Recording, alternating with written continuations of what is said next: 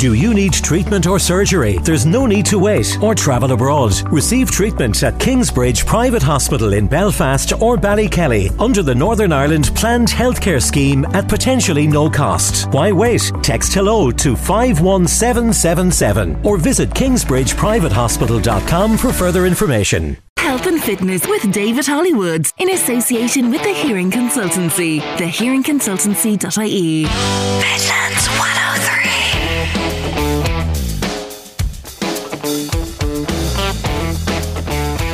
Hello and welcome to this week's Health and Fitness with me, David Hollywood. Coming up in the programme, very shortly, you'll hear from an Irish Times journalist who's been covering the school versus parents versus children versus mobile phones minefield.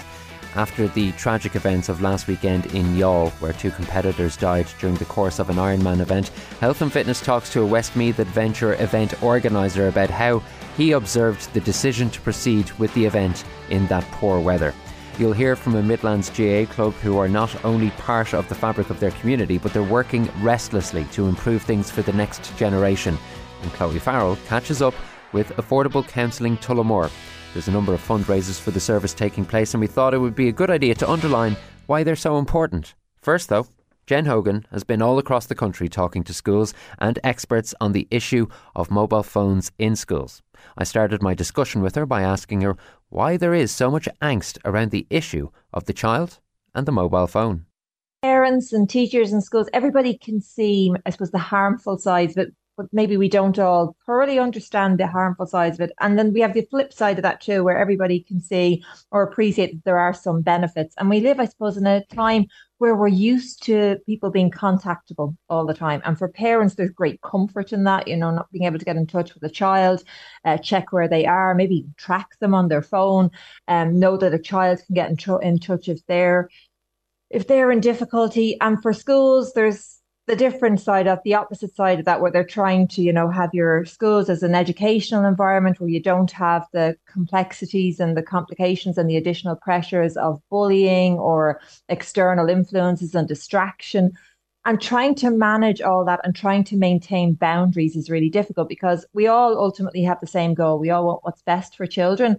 But it's very difficult for schools to know when they're overstepping the mark, and parents don't necessarily react very well to being told this is what the rules are, this is what we're doing now. As far as parents are concerned, sometimes these are our children, and it's up to parents to make decisions about phones and access and things like that. And then we also, I suppose, have the situation where it isn't even parents' decision. It's peer pressure that's ultimately led to parents maybe introducing mobile phones and things to their children from far too young an age. So trying to manage all that and trying to navigate all that and trying to remember that we're all on the same side is quite difficult. And sometimes I think that gets lost. And so you have a battle of wills instead of a united front.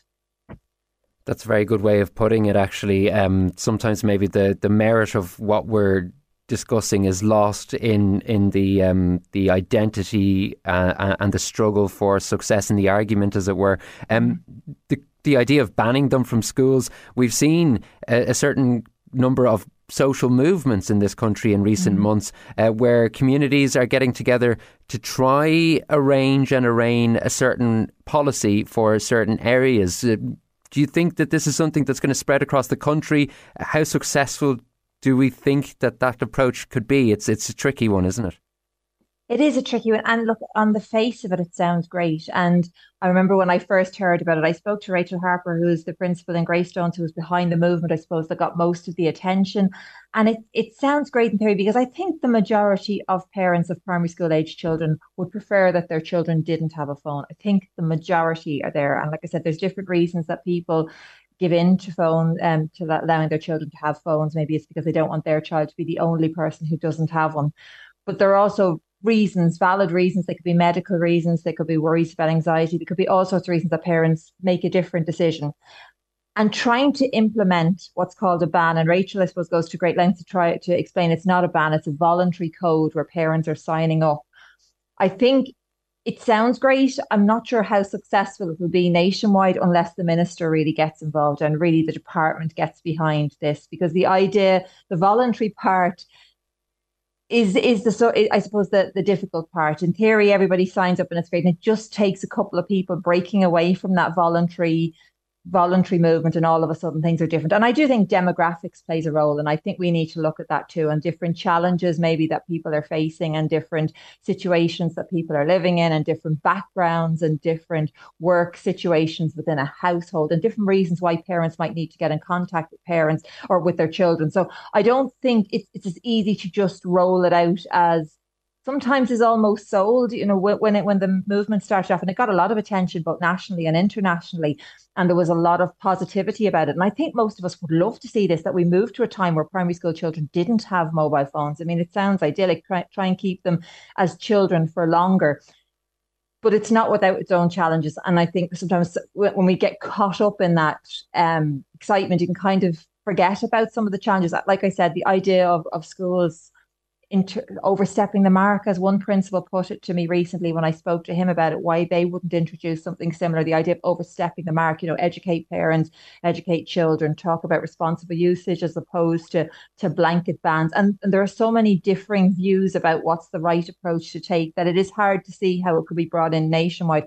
I think we probably will see it grow more and more. I'm certainly hearing from parents who have spoken to their parents' associations and spoken to their schools about trying to bring it in. But I don't think a one size fits all is necessarily going to help in the approach that schools take, because I do think you'll have to take into account the numerous background factors. It would be fantastic to think we could take this away from this worry away from our primary school children, because there's so much they can be exposed to when they're online, and there's so many ways I suppose other people can access them to, and parents often aren't familiar with parental controls and aren't familiar with the apps that children are using, which is kind of terrifying. Sometimes they'll wash their hands of things a little bit and say, oh, well, I don't understand it. It didn't have this in my day. And that's not really, that's just not acceptable. And we're parents, we have to try and familiarize ourselves. And sure, they're always one step ahead of us, moving on to the next app. Yeah.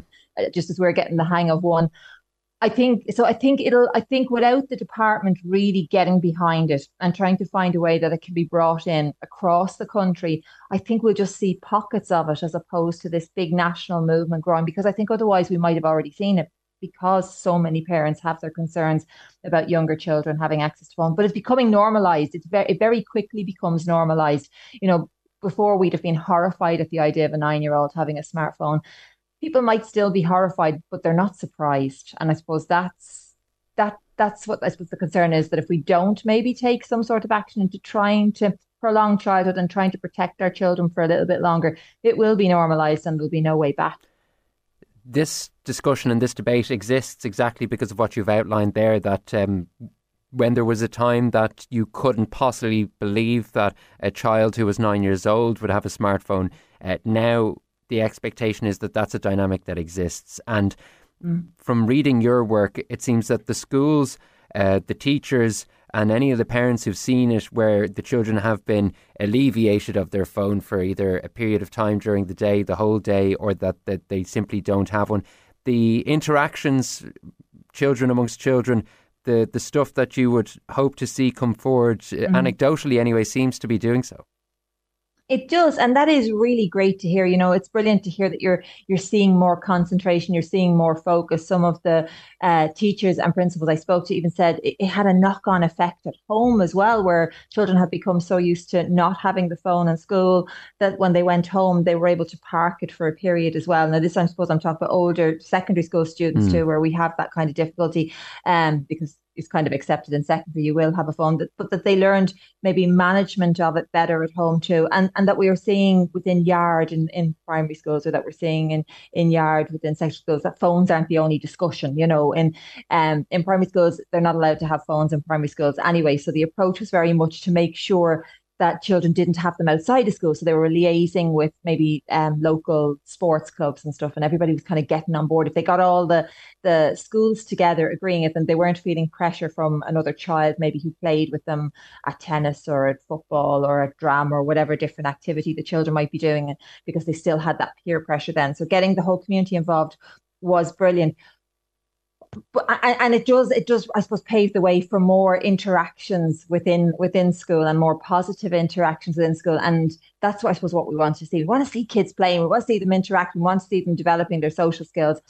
But again, I suppose I'd always caution that when we hear these really positive stories, we forget about maybe the slight maybe a bit of comfort that they are for the child who's anxious and maybe struggles with anxiety. Yeah. And knowing that phone was there to contact their parents. Again, I'd probably be referring more to secondary school, because in primary school they're not allowed to have phones. But in secondary school, knowing that they had access to their phones to contact home, maybe a child who was being bullied, that kind of comfort, or children who maybe have a medical condition and the phone acts as a device as well, as a medical device too. So there are always the exceptions to the rule.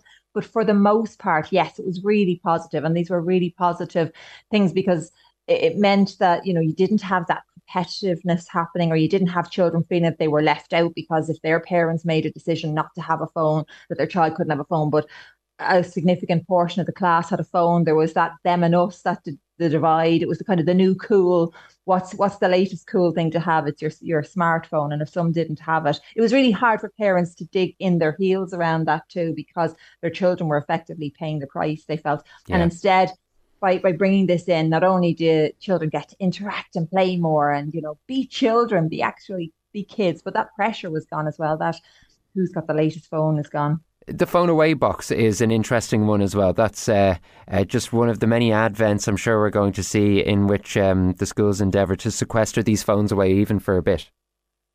Oh, it's a really interesting idea. The idea of this kind of clear box attached to a locker, so that the kids have to put their phones in every day when they arrive at school, and it goes into school. And there's a document they sign up where they actually say the type of phone they have. They're trying to obviously get around. There's always the cute kid who knows, bring a second phone, put one in the box and hide the other one. So they'll always find the burner phone, exactly.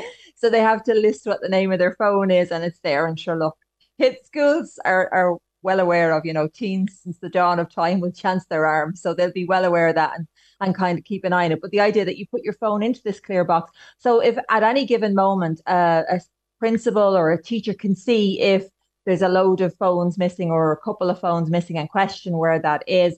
And it still allows the students to have their phones in school and maybe bring them into class if for some reason they were working on something, on a project in class, and they needed their phones for that to look up things. And it can be agreed, okay, class 3B has their phones for a subject today, for geography or something today, and that they have it all out. That could be marked up in the office so that it's understood those phones will be missing from those lockers. But it was a good way for everybody to see it. And again, it brought back the idea of interaction, and schools can adapt the policy to suit them. If they decide the students are allowed phones at lunchtime, so be it. Or they can decide, no, we're not going to do that. We're going to leave the phones there and encourage that interaction and mixing and getting to know each other, that kind of whole social aspect of things amongst teenagers, that they can encourage that. But actually use it to suit their own needs. Have the box there, see the phones clearly out of way, because what they were finding, and what Carl Hegarty, who's behind that, said, was what they were finding was that even though you weren't allowed in theory to have your phone in class, it was that break in classes in secondary school where they move around and they go to different classes, and they were taken out to take photographs or have a chat or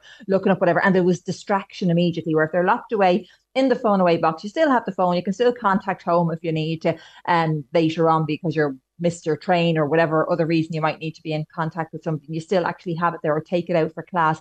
But you didn't have the distraction of it in between classes, which was when typically a lot of teenagers were actually picking up the phone and just checking out what was going on social media, or looking something up, or just messing around as teens do. It's what we do, isn't it? If in between you're waiting for a bus, you're in the queue for the shops. There's no judging anybody for doing it. But when they're in an educational setting, they're developing minds and developing young people. We just don't know what impact this level of screen time and connectedness to the internet and all of that will have. And to finish our discussion, Jen, and I appreciate you talking to us on health and fitness this evening, we actually don't know what it is are the consequences we are concerned about. We've seen some of the consequences play out, but ultimately how these people develop into adulthood, we're only going to learn almost after the fact. So caution is certainly the watchword of the parents and probably the teachers. Absolutely. It's funny. I remember somebody once saying to me, he believes phones will be the smoking of our generation, in the future. What will it be like? And it's only time will tell, as you've so rightly pointed out there, what impact it will have. And I suppose for us growing up, remembering a time before phones, we can see how much they've taken over our lives. But for children and teenagers who are digital natives, this is all they've ever known. So it'll be the future before we really understand what level of impact it's had on them in so many ways, physically, mentally, because it's across the board. You know, if they're online, they're perhaps not being as active as they might have been otherwise. If they don't have to go out to meet pals, there's the whole social aspect of it. But there's the good side of these things too. And we did see it through COVID. And I think we have to be somewhat careful not to vilify it completely, because it does help people feel connected. You know, it does give you that opportunity if you to talk to your friends, to talk to others with similar interests. For all the dangers that there are also really great positives about it too. If it's managed responsibly, and if social media is used responsibly, and if online activities are responsible, it's about, I suppose, their developing minds, their growing minds. It's about trying to get that balance right. And until enough time passes that we properly understand it, we don't probably know what that balance is yet. So a lot of it is guesswork, and we keep soldiering on and motoring through and hoping that we're making the right decision for our kids. As you aptly described it in your written piece, a minefield, but one everybody is earnestly trying to traverse. Jen Hogan of the Irish Times, thanks once again for talking to us on Health and Fitness this evening. My pleasure. Thank you. After the break, you'll hear about how bad weather has dogged one Midlands adventure race organiser and how he had to draw the line on safety somewhere. Health and Fitness with David Hollywood. With the Hearing Consultancy. Book a free hearing test at our clinics in Clara, Edenderry, Kinnegad, Mullingar, Tullamore, and get impartial advice on hearing aids, ear protection, tinnitus help and more. Thehearingconsultancy.ie. Midlands 103. Now, everybody has likely come across the sad news in relation to the two fatalities that took place in Cork during an Ironman swim over the course of the weekend. At this stage, naturally, people ask questions of what could or should have been done either prior, during or afterwards. However, as is often with the case of these things, the answers are never clear. For a bit of context, I'm very glad to say that Lilliput Adventure Centre owner and manager Frankie Wright has joined me on the line. Frankie, thanks for taking our call. You're very welcome, no problem. I think the first thing to point out here is that it's been a tricky kind of summer to be running off events of this nature. From your own perspective in Lilliput, talk us through the kind of stuff you've been dealing with in terms of the events that you would be running or hosting, and the kind of measures you've had to take simply because the weather's been acting the mess, really. Yes. First of all, can I offer my condolences to the two families? It was a terrible tragedy that happened over the weekend, and nobody goes away to take part in an event and ending up, in that situation. But I suppose from our own point of view, like everything that we did over the month of July and August has been tough. Our summer camps with our smaller children has been tough because it's been raining every day.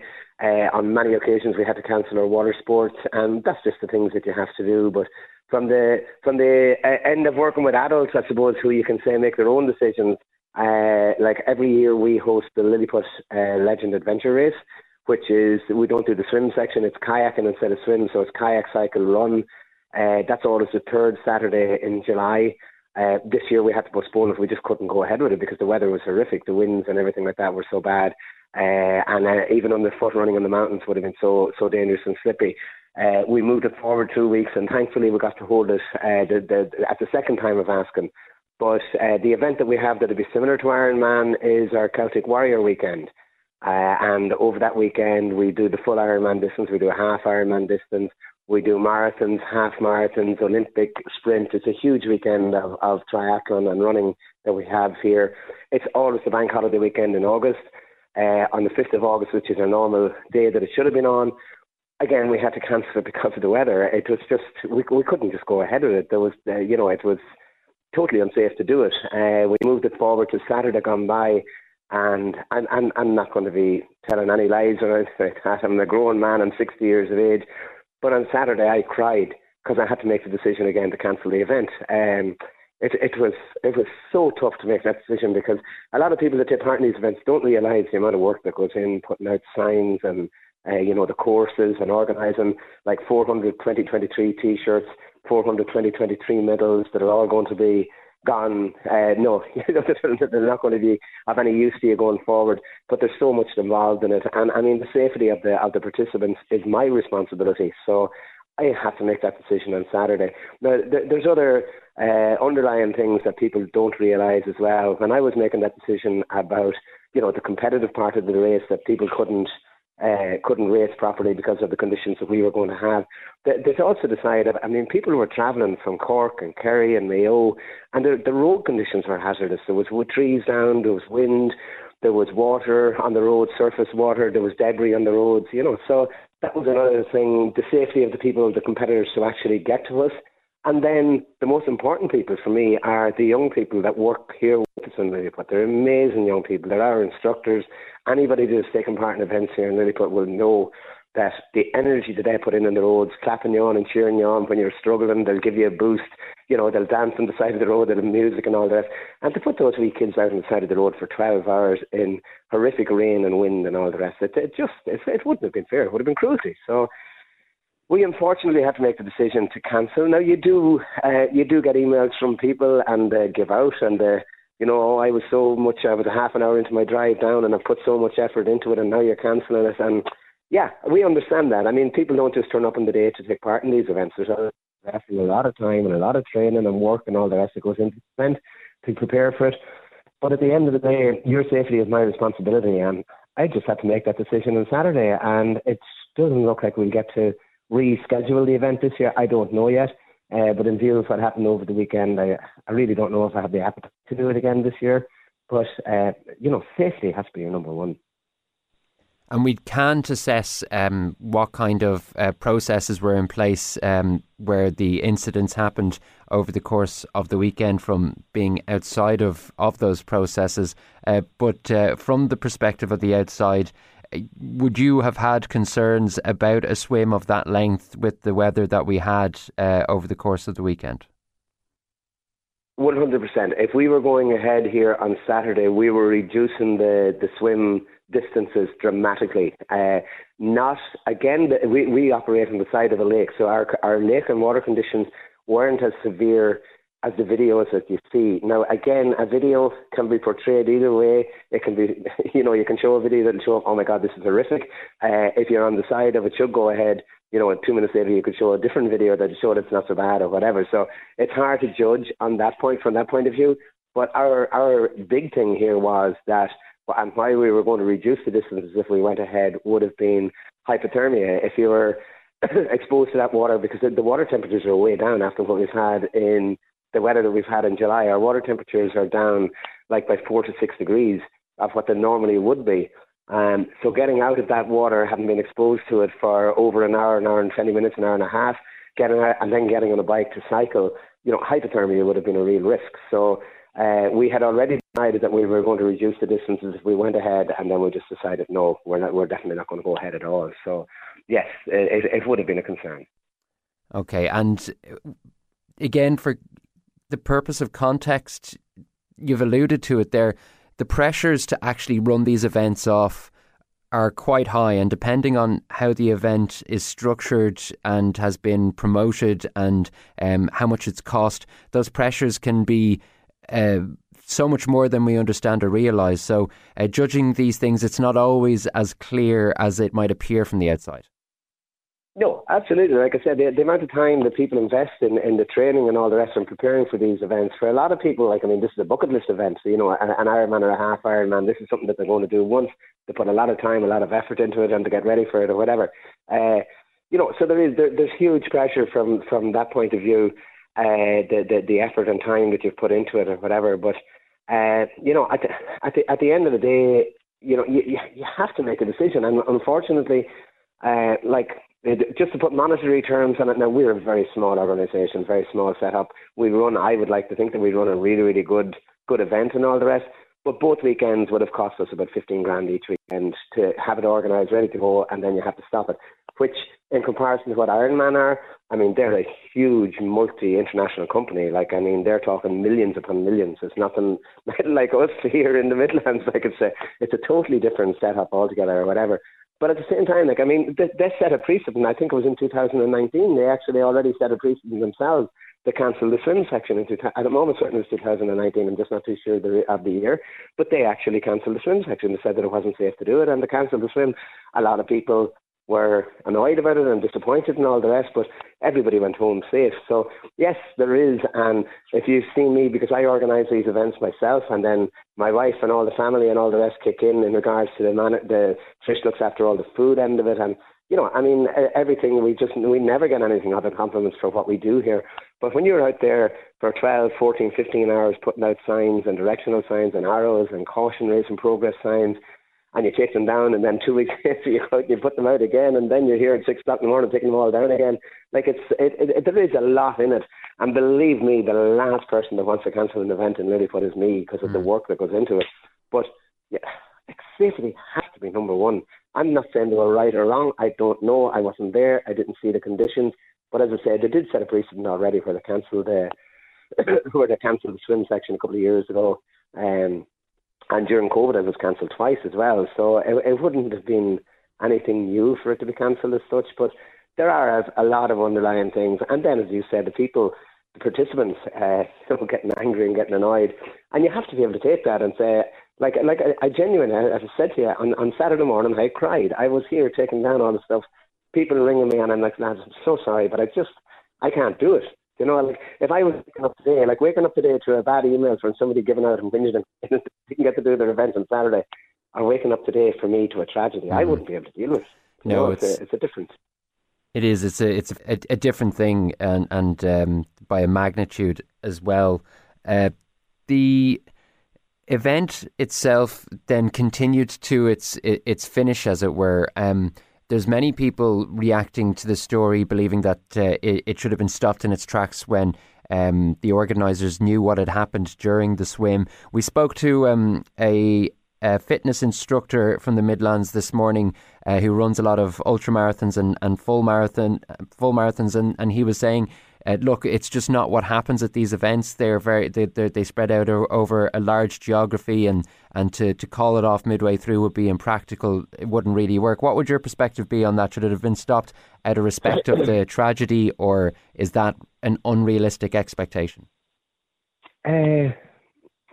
No, I would know Maurice very, very well, and I would have a lot of respect for Maurice and his ideas and all the rest, and I totally see where he's coming from and all the rest. But having said that, I mean, if the event is marshalled properly, which it should be, and I'm sure it was, and they should have been all in radio contact and all the rest, in my opinion, it should have been cancelled. Like, I mean, 2 people have died in an event, and you continue on with it. And I mean, the logistics of, it's to say that it was spread out all over the place and all that, which is their point. It surely is.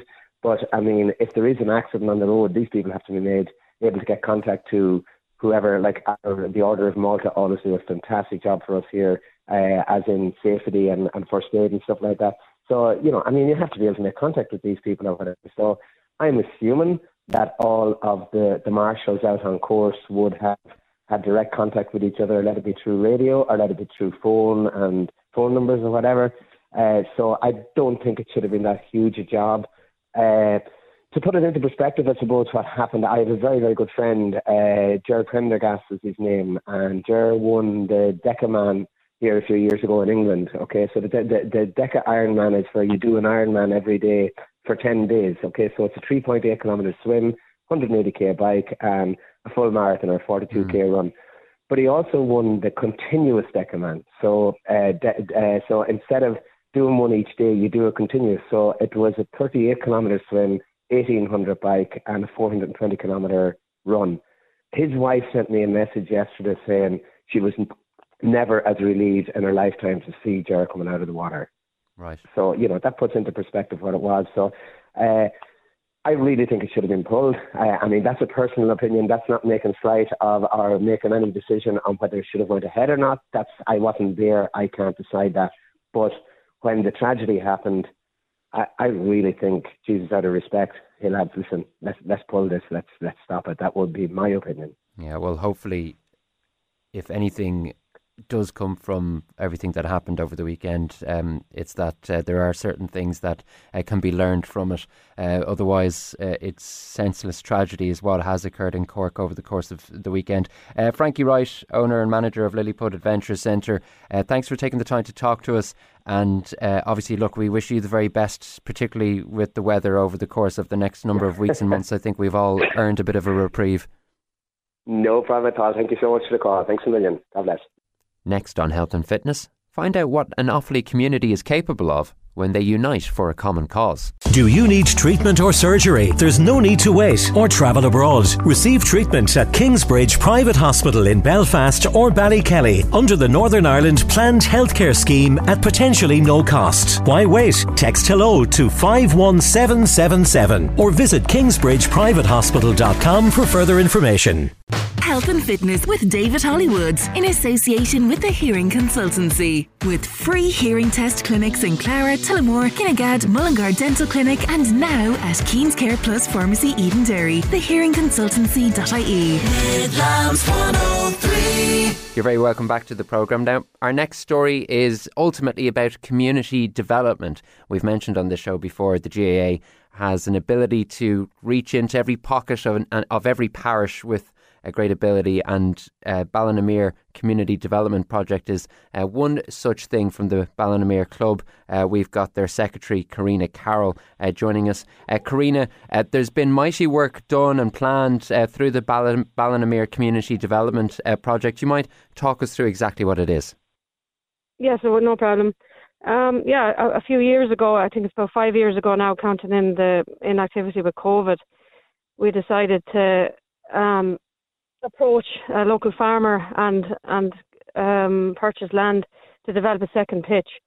Around that time, we actually lost a boy on the road in Ballinamuir who's a member of our club, Jack Wire. So it's finished out that we've named the pitch after Jack Wire. So it's the new Jack Wire pitch.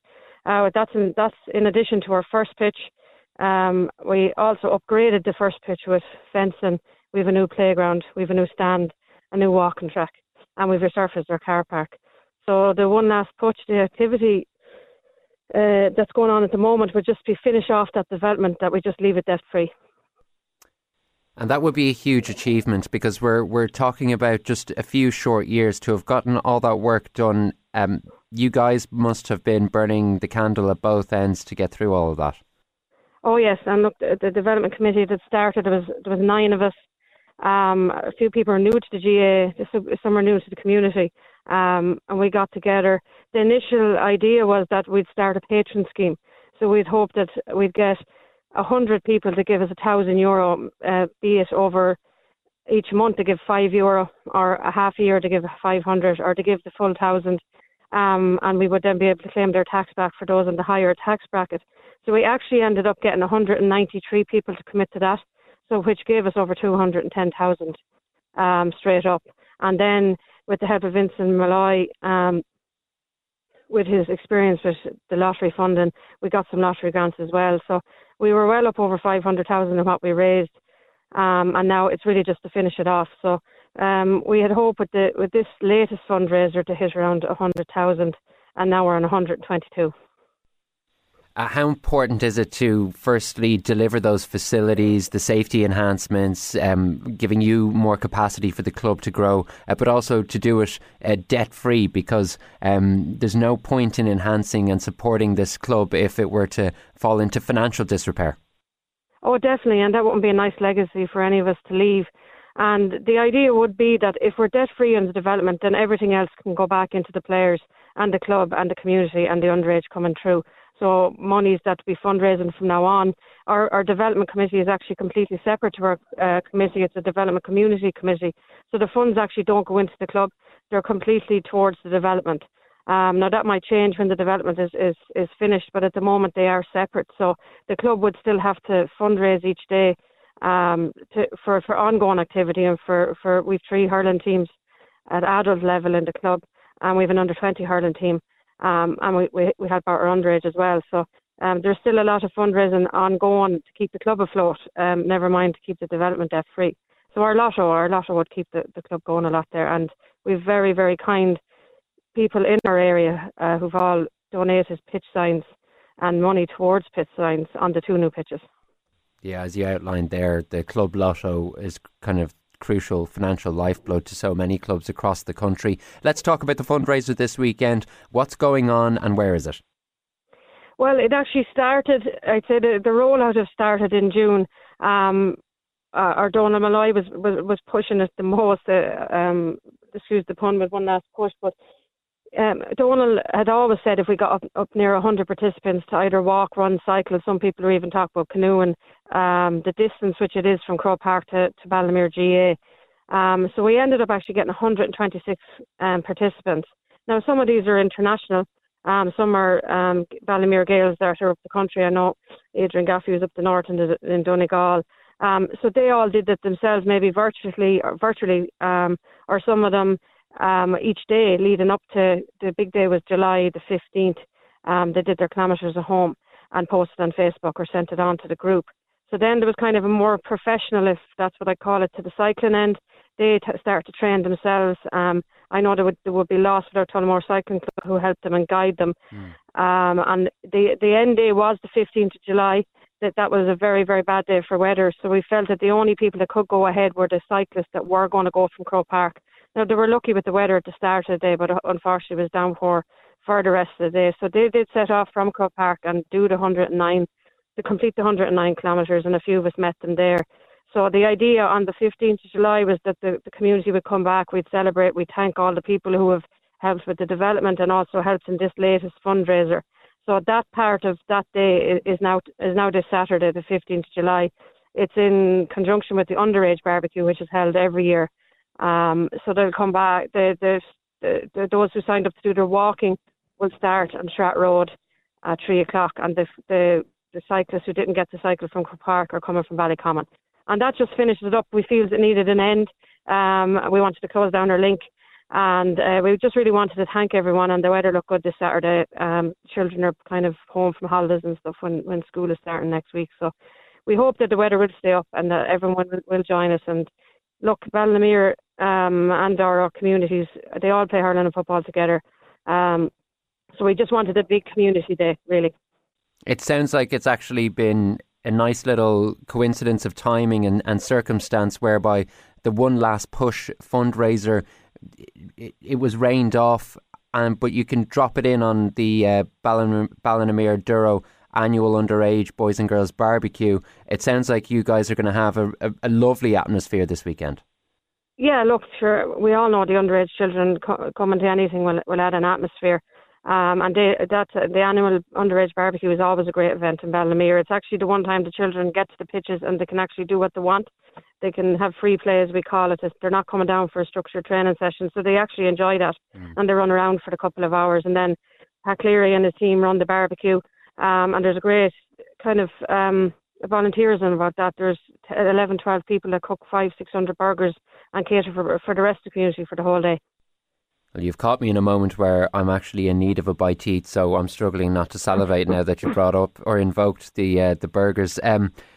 What about the club itself, Karina? As a secretary, then you've been across its operations. You have an idea and a perspective on how many lives it touches. What actually got you into the GAA world? What got you into volunteering and so much of your time for your club?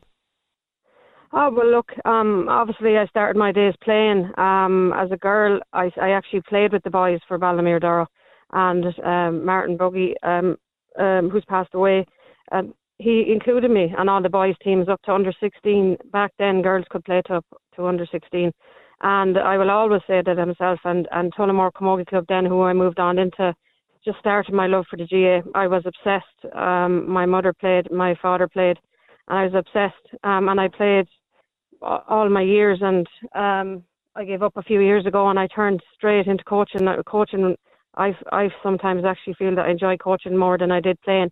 I took up a role in Offaly GAA for a while, but at the end I got back to Ballymere and I felt I just always had to give back, and that was probably I think 13 years ago. I started with the underage with Michael Digan and Pat Cleary and Stephen Ravenhill, and we grew our underage, and the underage has grew significantly. It started at 110, and now with the addition of a girls' club, it's at 501 children in the club.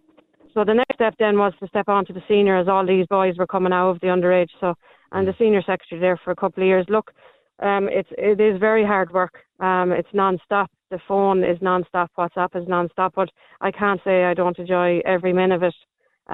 Sometimes you're never a prophet in your own land when decisions have to be made. But there's a great working committee in Ballymere. They're all people who have come from the underage, so they know all these players coming up. And it is a credit to the club. They're fielding 3 adult teams with subs on the junior B team. So that's up to probably 70 players talking out every second week in the championships. They also have an under 20 team, and then the underage then that just adds to that with 28 teams. And look, for the first time in a long time, there's a massive buzz about our senior hurling this year, and we're in the shake-up. We won't get too far ahead of ourselves, but it would be fantastic if Ballymere just got the next step. I'd say this was in all our minds years ago when we started, that we would get the underage up to A level and then move on and hopefully win a senior hurling. So the next step, I was at O'Connor Park actually just on Sunday when you were playing Belmont. The next step, would it be a county final? Would it be winning a county final? Well, we lost the quarter-final last year. We let ourselves down nearly in the quarter-final last year. The steps generally was we'd win a minor A, and we did that. We won 2 of them and then went on to win under 20 A. So, look, we are breaking through. The next step really, I'd say for Niall Rigney and his team, is just to try get over Shannon in a couple of weeks' time. And then if we are lucky enough to defeat Shannon, we're straight into a semi-final. If not, we're back to a quarter-final. So a semi-final is a step ahead of where we've ever got before. It is another level of history, but I'd rather win a county title than create history, to be honest. Okay, well, no shortage of determination coming from the administrators at Ballynamere, and the best of luck with all of the senior and junior operations at Ballynamere Duro. Specifically, one last push and the big barbecue this weekend. Karina Carroll, Secretary at the club, thanks for taking the time to talk to us on health and fitness. Yeah, just to thank everybody that continues to support Ballynamere and Ballynamere Duro on the underage. It's fantastic each night of the week to see the pitches full, and that's really, I think, what keeps me going, to see a child going out training in a nursery at 4 years of age, but the seniors are coming down at a gym, who we have also probably involved in coaching, and it's hi Karina, hello, and everybody's chatting to each other. And I think we say we want county titles, but when you go down to an atmosphere like that, or you see a young child wearing the club jersey and looking up to a 6 foot tall centre back on our senior hurling team, that's what you want, and they want to be there, and we just have to keep it going. But thanks to everybody that continues to support Ballymere and Ballymere Duro. Yeah, that's what community is all about, isn't it, Karina? It is. Yeah, brilliant. That's it. You've been great with your time. Thanks very much once again. No problem. Thank you. Yeah, big well done to everyone who is part of the Ballynamere Community Development Project. After the break, we're going to check in on ACT, the Affordable Counselling Group in Tullamore. Health and Fitness with David Hollywood in association with the Hearing Consultancy. Passionate about hearing and hearing health, we use the latest technologies to identify and analyse hearing issues and provide their solutions. Book a free test on thehearingconsultancy.ie. Midlands 103. Now, there's a nostalgia night taking place in the Phoenix in Tullamore this weekend, and it's all in support of ACT, Affordable Counselling Tullamore. So if you are heading down to that event, or you were wondering what it is that ACT do and why they might merit support, then it's worth checking out our conversation here. This is Chloe Farrell speaking to Lisa O'Connor, who is one of the co-founders of ACT. So ACT is Accessible Counselling Tullamore, and we are a community counselling centre. We're based in Millennium House and Main Street in Tullamore. ACT provides accessible, affordable and timely counselling to people aged 14 and over from all across the Midlands. And people come to us for a wide range of issues, including anxiety, stress, bereavement, addiction, and any kind of general worries or issues they're having in their lives. How did ACT start? So ACT started, we opened our doors in January 2020. It was started by myself and my late husband, James O'Connor. James would have been a huge mental health advocate. He had suffered a breakdown in his younger years and had shared his story after 2 young guys that he knew, both died by suicide. So he shared his own story. And from there, he became an ambassador for See Change, which is the National Stigma Reduction Programme. And it was through that then that we decided to open ACT as a place where people could come and talk about their issues in a professional and secure environment. And just what you mentioned earlier as well about it being accessible and affordable, how important is it to have a facility like that for people? I think it's vitally important. I think access to mental health services on a whole is quite hard for people, and a lot of people maybe mightn't know how to access private counselling or mightn't be in a position to be on long waiting lists through the HSE. And also a lot of people maybe aren't in a position to afford private counselling. So here at ACT we would hope that we cater, for everybody, and we would ask that clients would just make a contribution towards the cost of the sessions here, so it makes it affordable and accessible for everybody. And just again to further on about it being affordable, so I believe that Tullamore Harriers are having numerous fundraisers tomorrow and the money is going towards yourselves. How important are these fundraisers for you? So fundraising is vitally important for us here at ACT. We're not government funded, so we do rely on the support and generosity of the community. And fundraisers like the Harriers for ACT that's going on tomorrow night is a great example of it. Just my last question then, what message would you have for somebody who may need a service like ACT?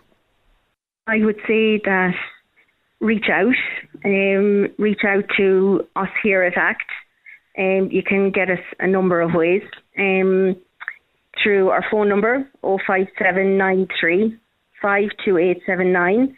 You can text appointment to 083 3555 951.